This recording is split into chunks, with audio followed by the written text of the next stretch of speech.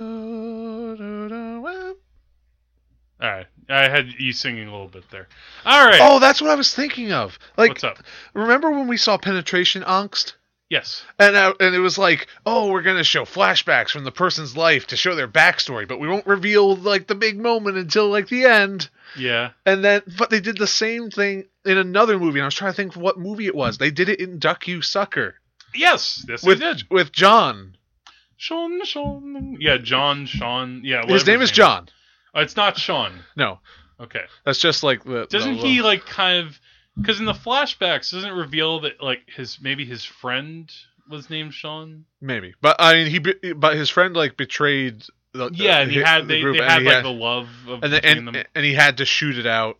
Yes. Like, the love triangle, though, didn't get much attention. Not that much. It didn't even seem like it was part of, like, anything. No, it's not like, in the flashback in Once Upon a Time in the West, that really matters. Yeah. And then Penetration Angst just stole it. Well... And it turned out to be a big zero. To put Penetration Angst in the same breath as, like, Duck You Sucker or any Leone movie is pretty stupid. Yeah, you're right. All right. So anyway, welcome back to the Wages of Cinema, and now we're going to talk about our New Year's list movies. And Jack goes first. Jack goes first. Jack goes first. All right. I'm about to do it. So I'm really excited to hear what movie you watched. Yeah, because the thing that's interesting is because unlike you, I'm getting the sense that you're going in chronological order. I'm only doing that because I don't want to be like, oh, what do I have to watch next? And then, like, when you have to choose from a big list, then it becomes impossible to make a decision. Yeah. See, in a weird way, I'm kind of having your trouble where I'm kind of like, oh, so what did I watch next? And yeah. Part of the thing, though, that, I do have Netflix, so that helps a little bit. The movie I wanted to watch actually just got taken off Netflix, though. But luckily, I did have one of the other movies on DVD, and that was Fearless. There was no earthly reason why Max Klein survived the crash of Flight 202. You're alive. Why didn't you call me? I thought I was dead. But it left him with a heightened sense of reality. I think he thinks he's invulnerable. I've seen it with Vietnam vets. You want to kill me, but you can't! And an extraordinary sense of life. All right. Yeah. So, for those of you who don't know, Fearless is a film from 1993 starring Jeff Bridges. But also featuring John Turturro. There's a big cast here. Well, I could list off all the names if you want right now. Nah, forget it. Keep going. Well, we'll get into it.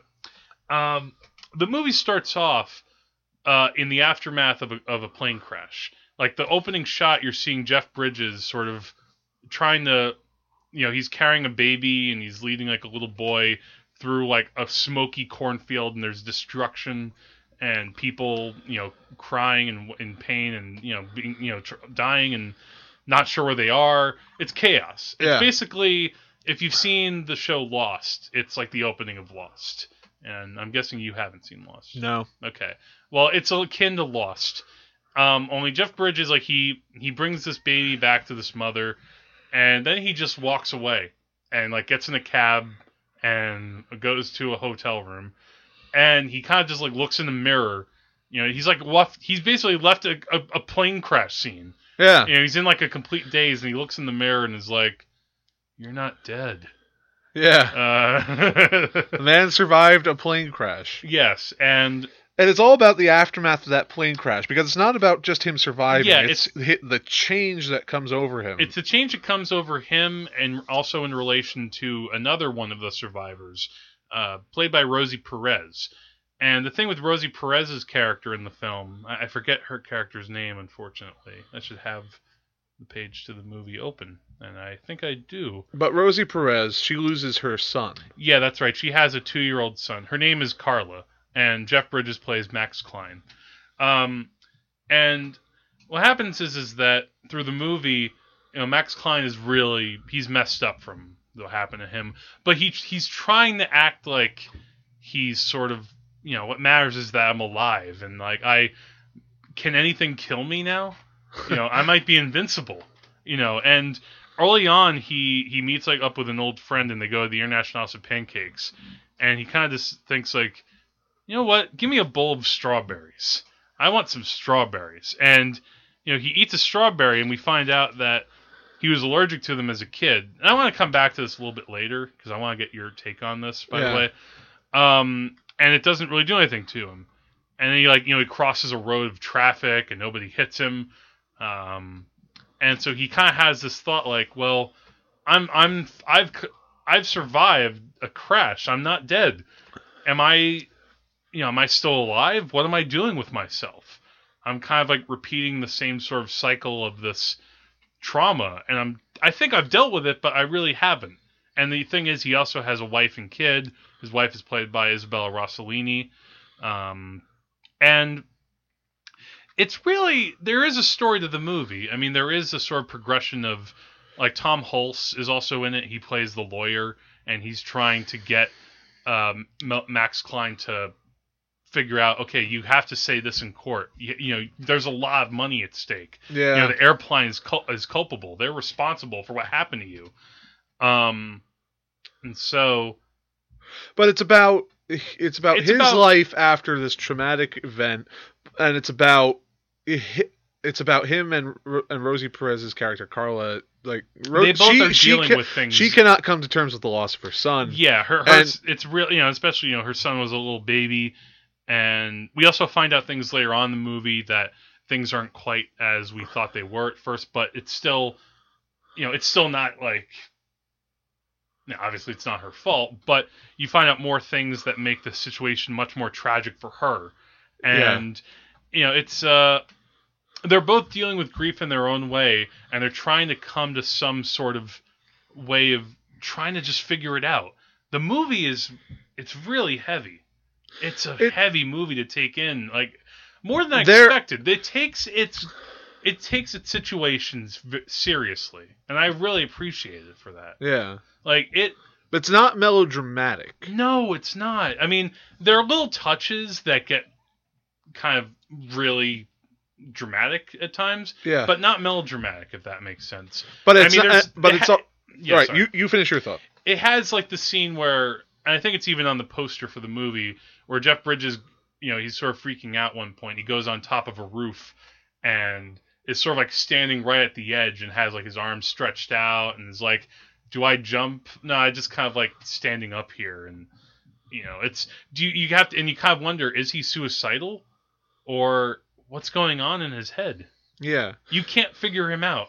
Yeah. It's dealing with heavy stuff, but I wouldn't think of it as a very heavy movie. Like, there are lots of movies that are about a tragedy which just weigh on you, and this film is about a tragedy, but it doesn't feel heavy. I want to come back to this film every once in a while because it doesn't follow a typical pattern. It doesn't make you depressed. It doesn't go where you expect it to. Well, I think a lot of that, and the two words for why I love this movie are Jeff Bridges. Yeah. Jeff Bridges is so... Who doesn't like Jeff Bridges? I think if you don't like Jeff Bridges, you should just go in a plane crash. I'm just kidding. You're judging again, Jack. I am. Well, Jeff Bridges is one of those actors, though, who, like... Okay, he's been in some bad movies, but even when he was in a bad movie, he was at least sort of trying. Yeah. I mean, granted, he's been some crap. Unlike somebody else, Ben Kingsley. Yeah, Ben Kingsley. I mean, look, again, R.I.P.D., Seventh Son. Yes. Jeff Bridges has wandered into some dark shores. He was in The Last Unicorn. Oh, was he? Yeah, he played Prince Lear. Okay. Yeah. But, he's the kind of actor who makes a good movie even better. And Fearless, it would have worked maybe with another actor, but something about Jeff Bridges, he's just so vulnerable in this movie. His performance really makes this character have a lot of dimension and depth. You can't really quite figure him out when, his wife confronts him more than once in the film. Is like, what's going on with you? We're your wife. You have a son. We need you. Like, what's going on with you? He's like, I just don't know. Maybe I can't really take this anymore. I don't know what's going on with me. And you really buy it because Jeff Bridges is just keeping himself open. There's a lot of him actually smiling in the film. Yeah, he has a lot of confidence even in his vulnerability. Yeah, well, it kind of makes him a changed person. Like, I almost wonder if the movie would have been better or not better if it had shown him a little bit before the crash. Like, was he a different person? Like, we don't really know that. We just see him on the plane sort of figuring out, like, something's wrong. The plane's gonna... Well, I think we can more or less assume that Jeff Bridges is a normal person in that film, like us, who would have reacted to things in a certain way. And let's get back to, like, the nature of his behavior in this. You said he's basically messed up by this.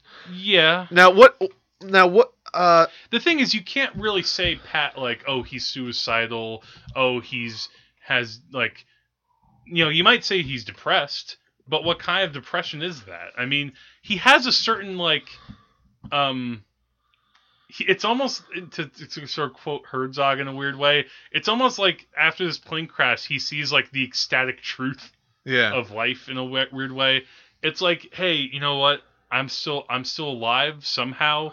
I sort of see things differently than the other people do, which is why he sort of bonds with Rosie Perez in that way. Yeah. And and to get back to that, I think the true nature of his change is he's a normal person.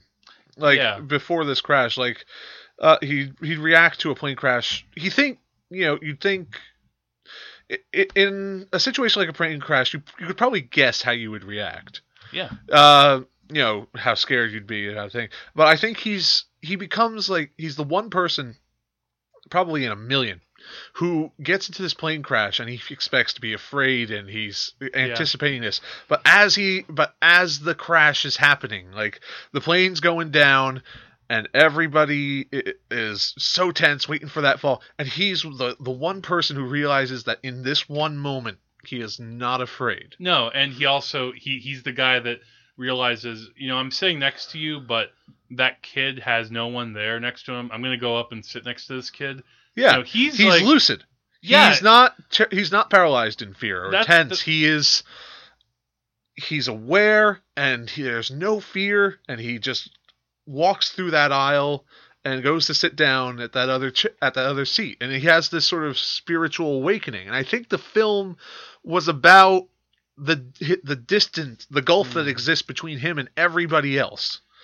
Yeah, and except maybe Rosie Perez, but then even in that case, I think he's sort of trying to figure out, like, what she's going through, and trying to relate to that, which is very difficult because, again, he sort of lost maybe a part of himself, or maybe he lost something in his head. Rosie Perez lost her kid. I would argue that he didn't lose anything.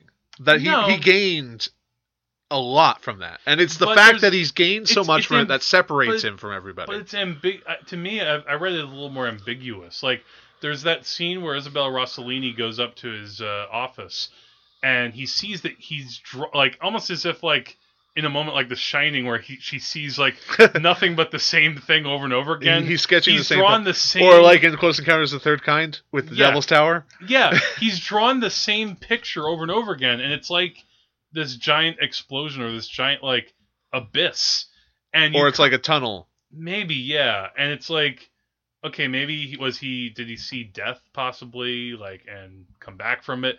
I didn't read it that clearly, and that's what I liked about the movie, is that it leaves open a little bit of interpretation. It certainly doesn't spoon feed you. No, it's not preaching anything. How you feel about Jeff Bridges in that movie is really up to you. Yeah, and I think a part of that is in the writing, but a lot of that's also in the performance. And the fact that Jeff Bridges, he plays a guy who, you can't not like Jeff Bridges. He's like, yes, as you mentioned, he's Americana. He's one of those actors who, I can't go on how much I like the guy, because he pops up in a movie, and there's something kind of wholesome about his face. There's something kind of just genial about him. He has a dark side. He can be funny, like in The Big Lebowski. He can be a little more serious. He could be a supervillain in Iron Man. That's true. Yeah, I forgot about Iron Man. Tony Stark built this in a cave with a bunch of scraps. Yeah, like, he can do it all. And then this movie, he's basically, it almost had a little bit of the, like the dimension of like a Bergman film for me. Like this Huh. really got to some deep parts. And again, a top shelf cast. We mentioned Jeff Bridges, Isabel Rossellini, John Turturro is sort of like the grief counselor.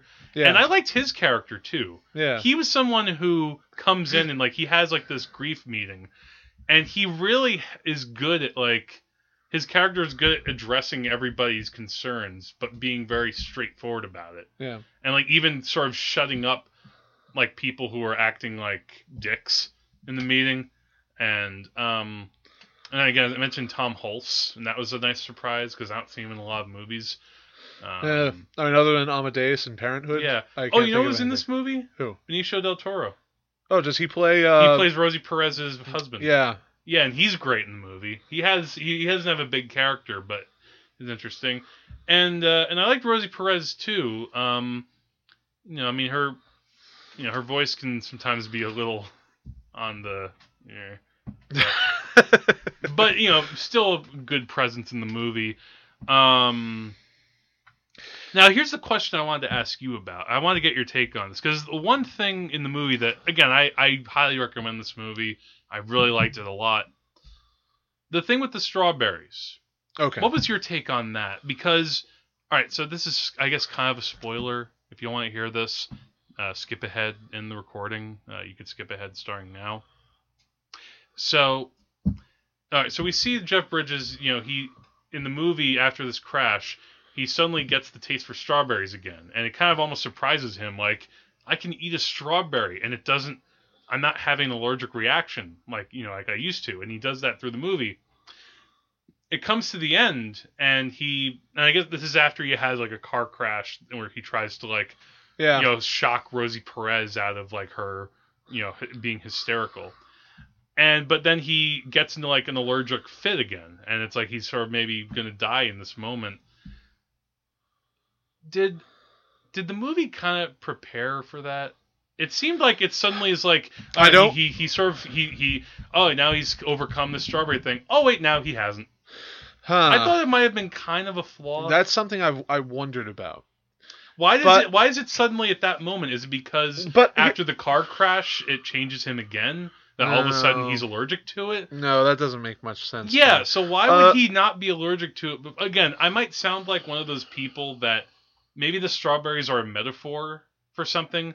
Like that maybe in part, he conquered death and he's kind of conquering it again. Like almost that line in Alexander, like, conquer your fear and I promise you will conquer death. Yes. He's kind of gone the Alexander the Great route. Well, it is in a way what happens in this film. I mean, it's called Fearless for a reason.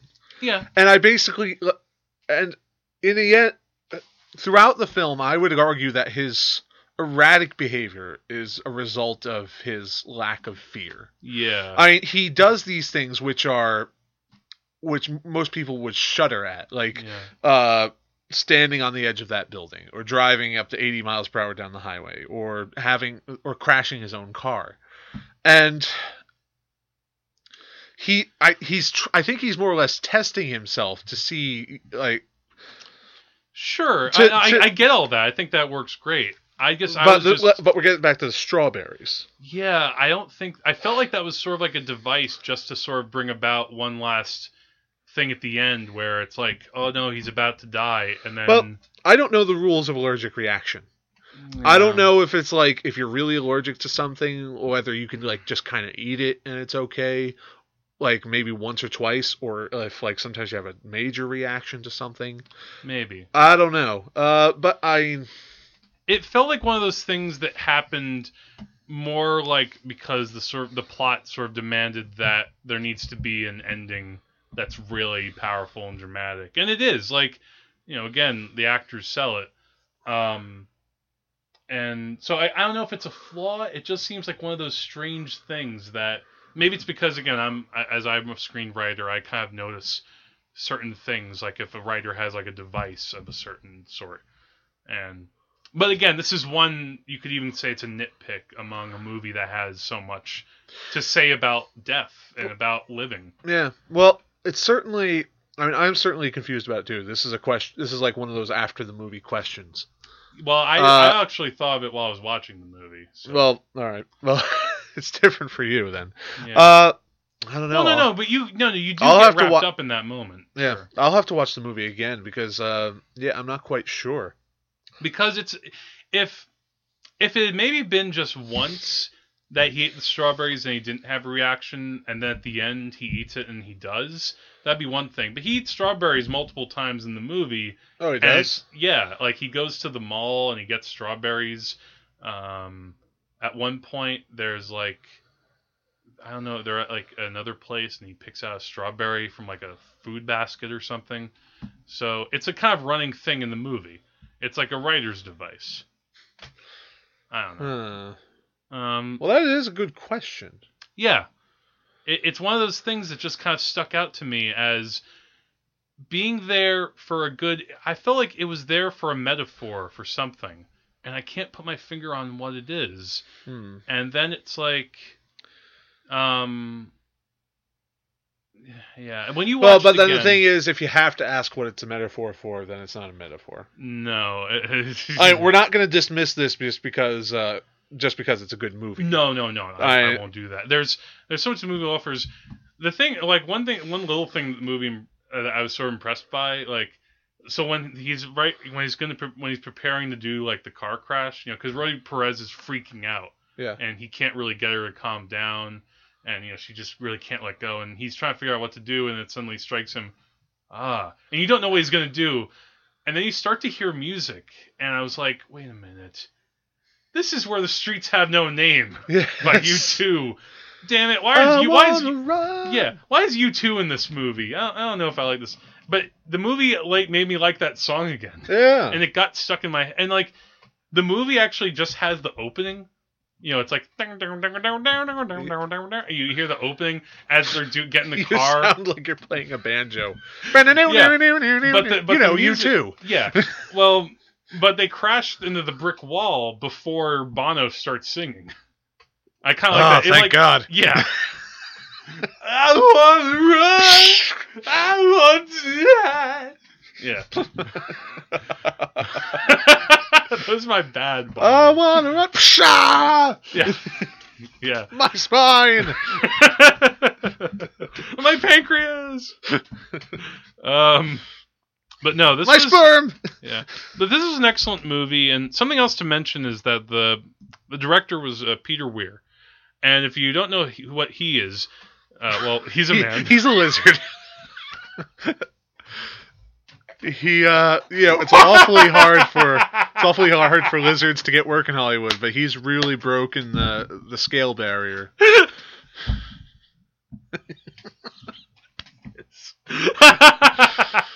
Is he animal, mineral, or vegetable?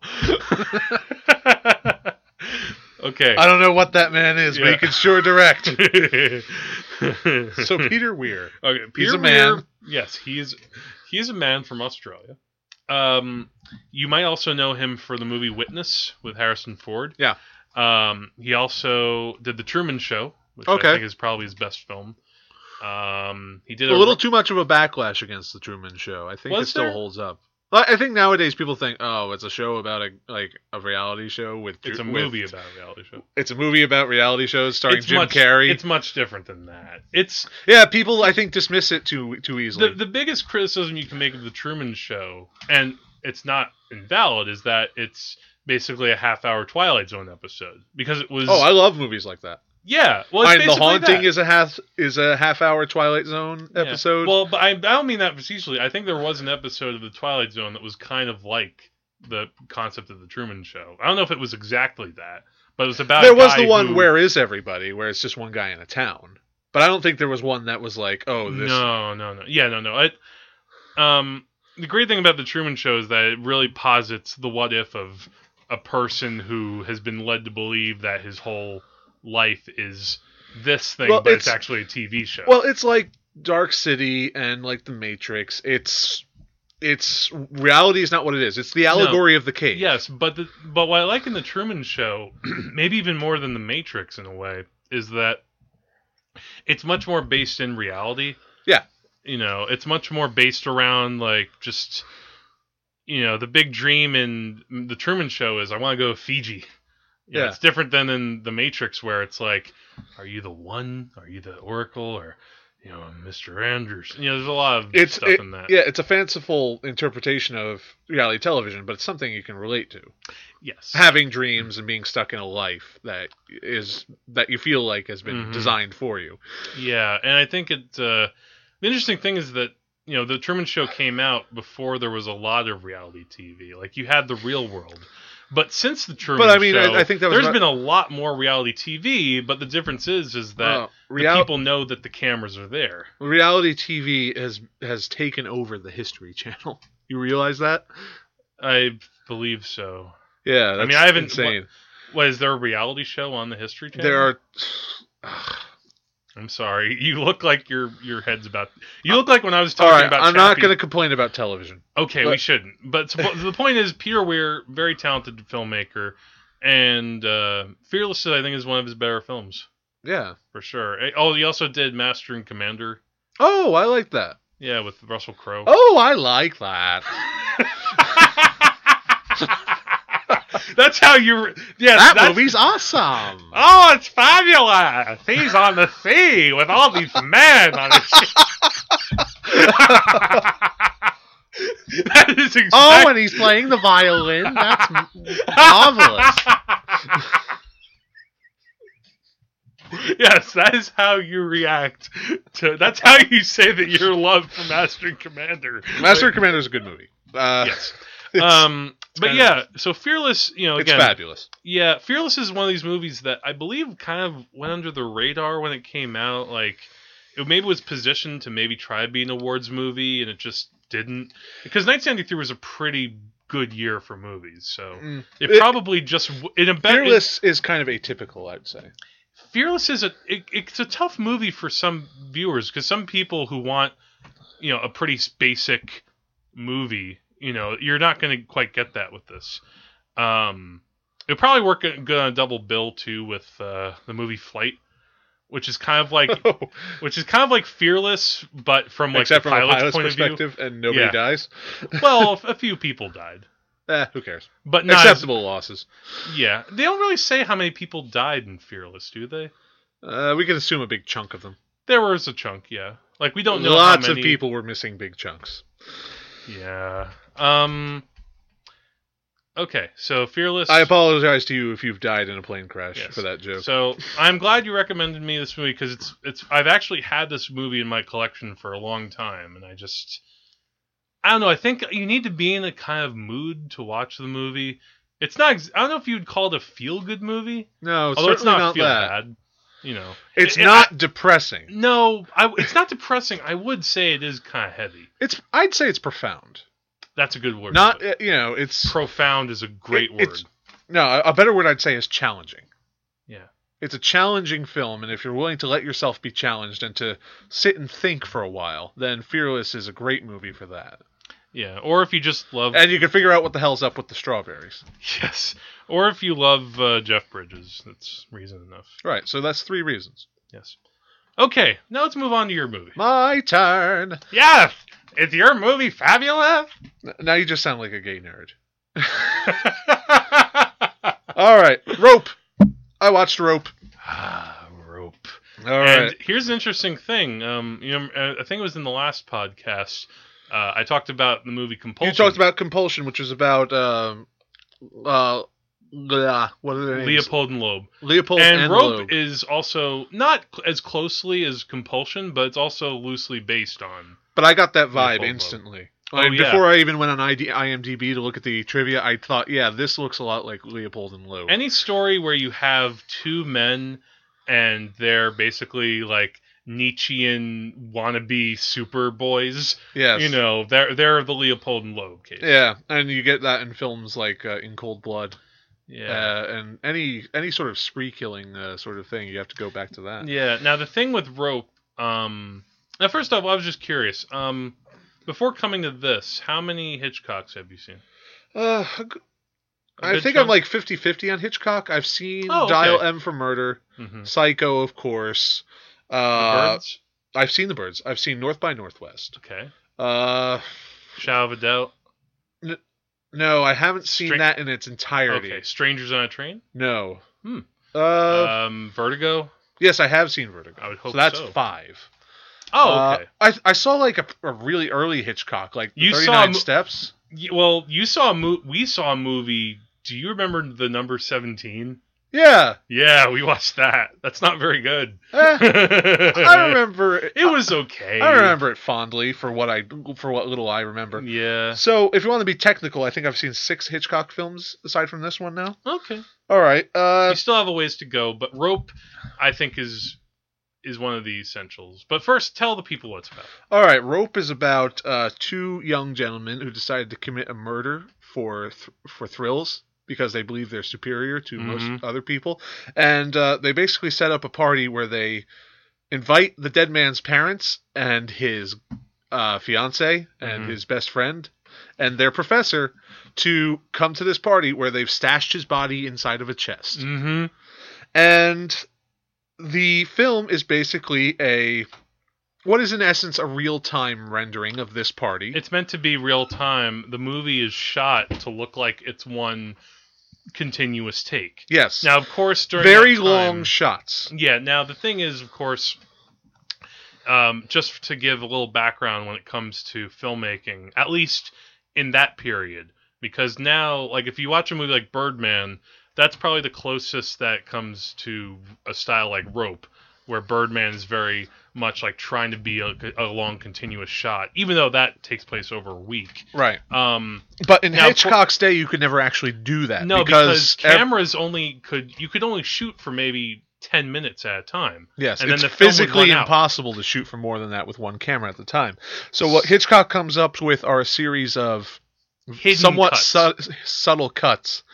Some of which are not so subtle. Some of which are just real cuts. Yeah, you can kind of tell. You could tell here when he's and about there. to cut, and I was able to count. And I think Yeah. I really got. There are 10 cuts in this film.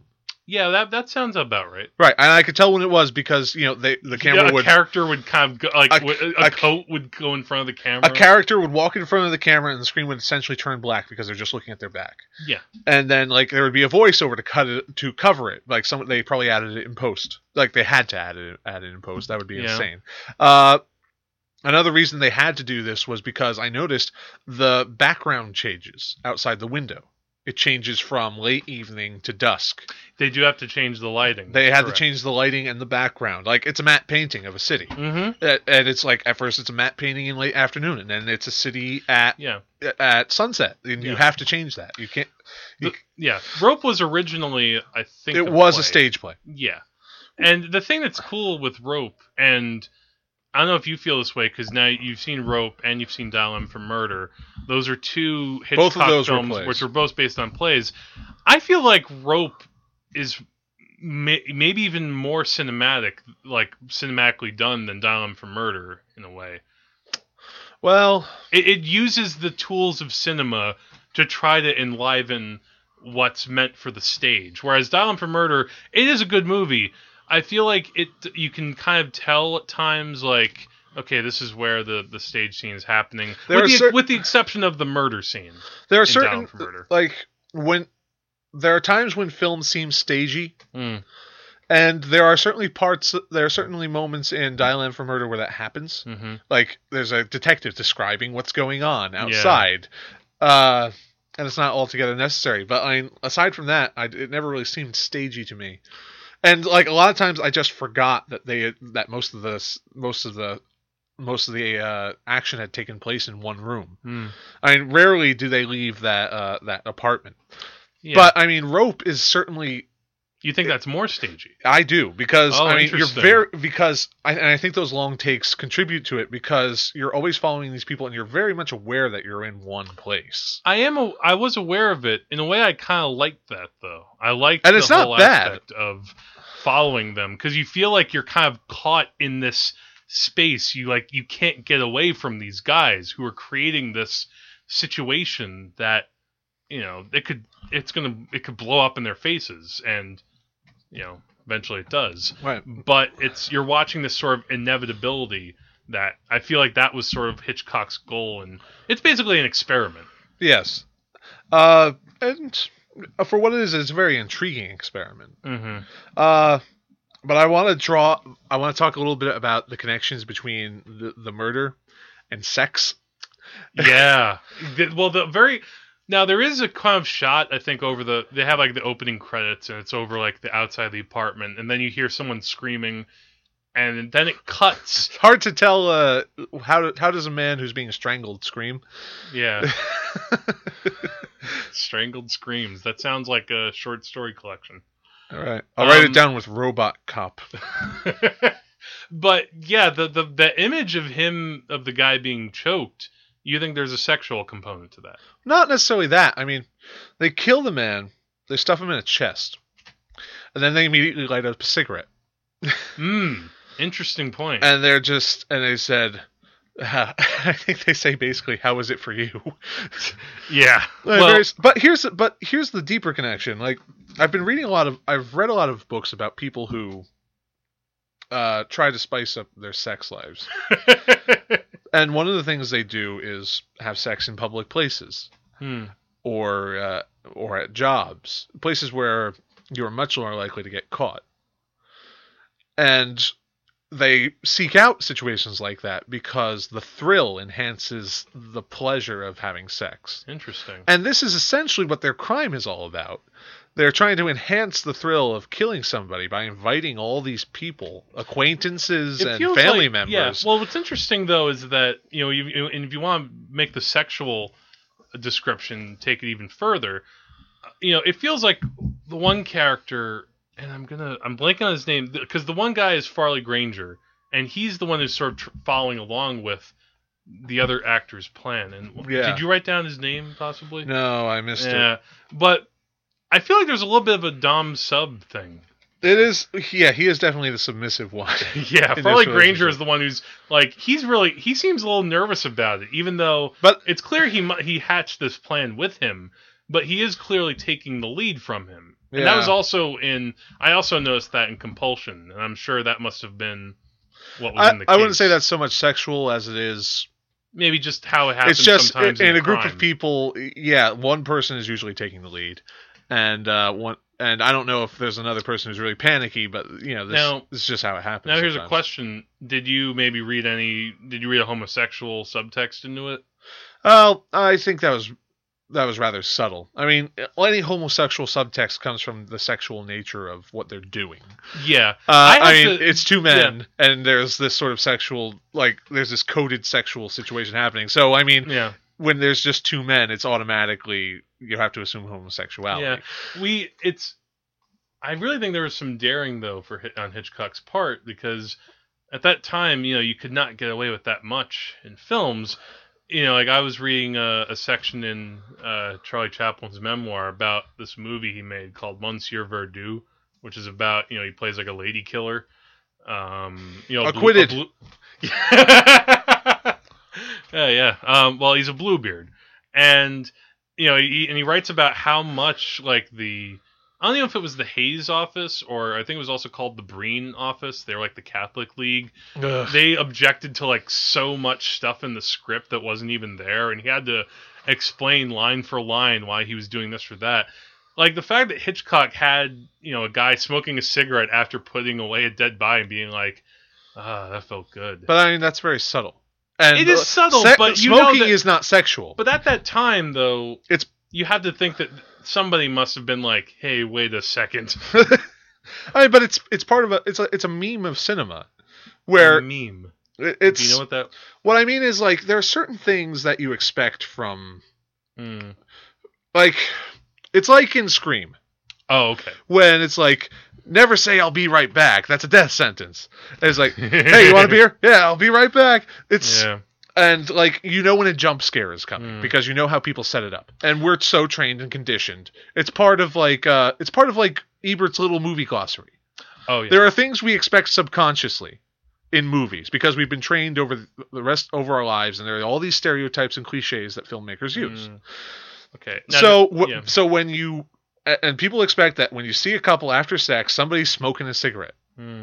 And we've been trained by the movies to expect that. So when somebody lights up a cigarette in a movie after killing somebody and saying, "Oh, was it good for you?" But we automatically assume that. Oh, actually, all right. So 2 things I should point out because I just looked up a little bit of trivia. Now, first off, the other actor is named John Dahl.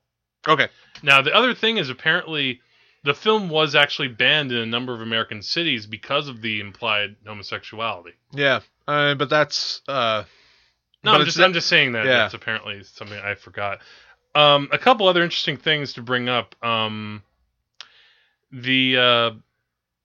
Apparently, because of the filming, the way that they shot it, everyone tried to avoid any mistakes because obviously, if you mess up a shot like 5 minutes in, you've wasted all that film. Yeah. And apparently, at one point, the camera dolly ran over and broke the cameraman's foot. Yeah. But to keep filming, he was gagged and dragged away. That's a really prepared guy on set. Yeah. But I don't know. So what did you think of the movie in general? There's a really I think the movie has a lot to say about stuff that like there are a lot in the conversations that they have where they talk about sort of ideas of like what is power, and especially this was made in 1948, so this is not so soon after World War II, and I think they even bring up the Nazis at one point. Someone mentions his Hitler. Yeah, someone mentions Hitler. Someone gets compared to Hitler. Yeah, he was like the first one. So they prefigured the internet. Yes. You're such a Nazi. That's like such a common But Jimmy Stewart's having this conversation about having the right to murder and things like that, which you wouldn't expect from Jimmy Stewart, which is kind of interesting. Yeah. This is also Jimmy Stewart's first movie with Hitchcock, by the way. And here's a little note I said. I was thinking of CinemaSins, where and I was thinking, and during that whole Jimmy Stewart lecture about killing, I said Jimmy Stewart accidentally inspires The Purge several decades later. Which is not the fault of this movie. It's the fault of The Purge.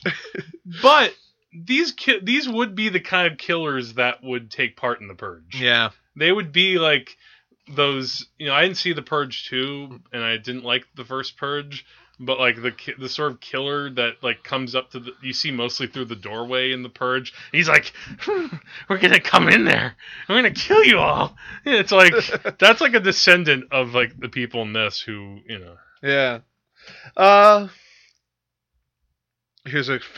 Here's a quote of mine that I loved.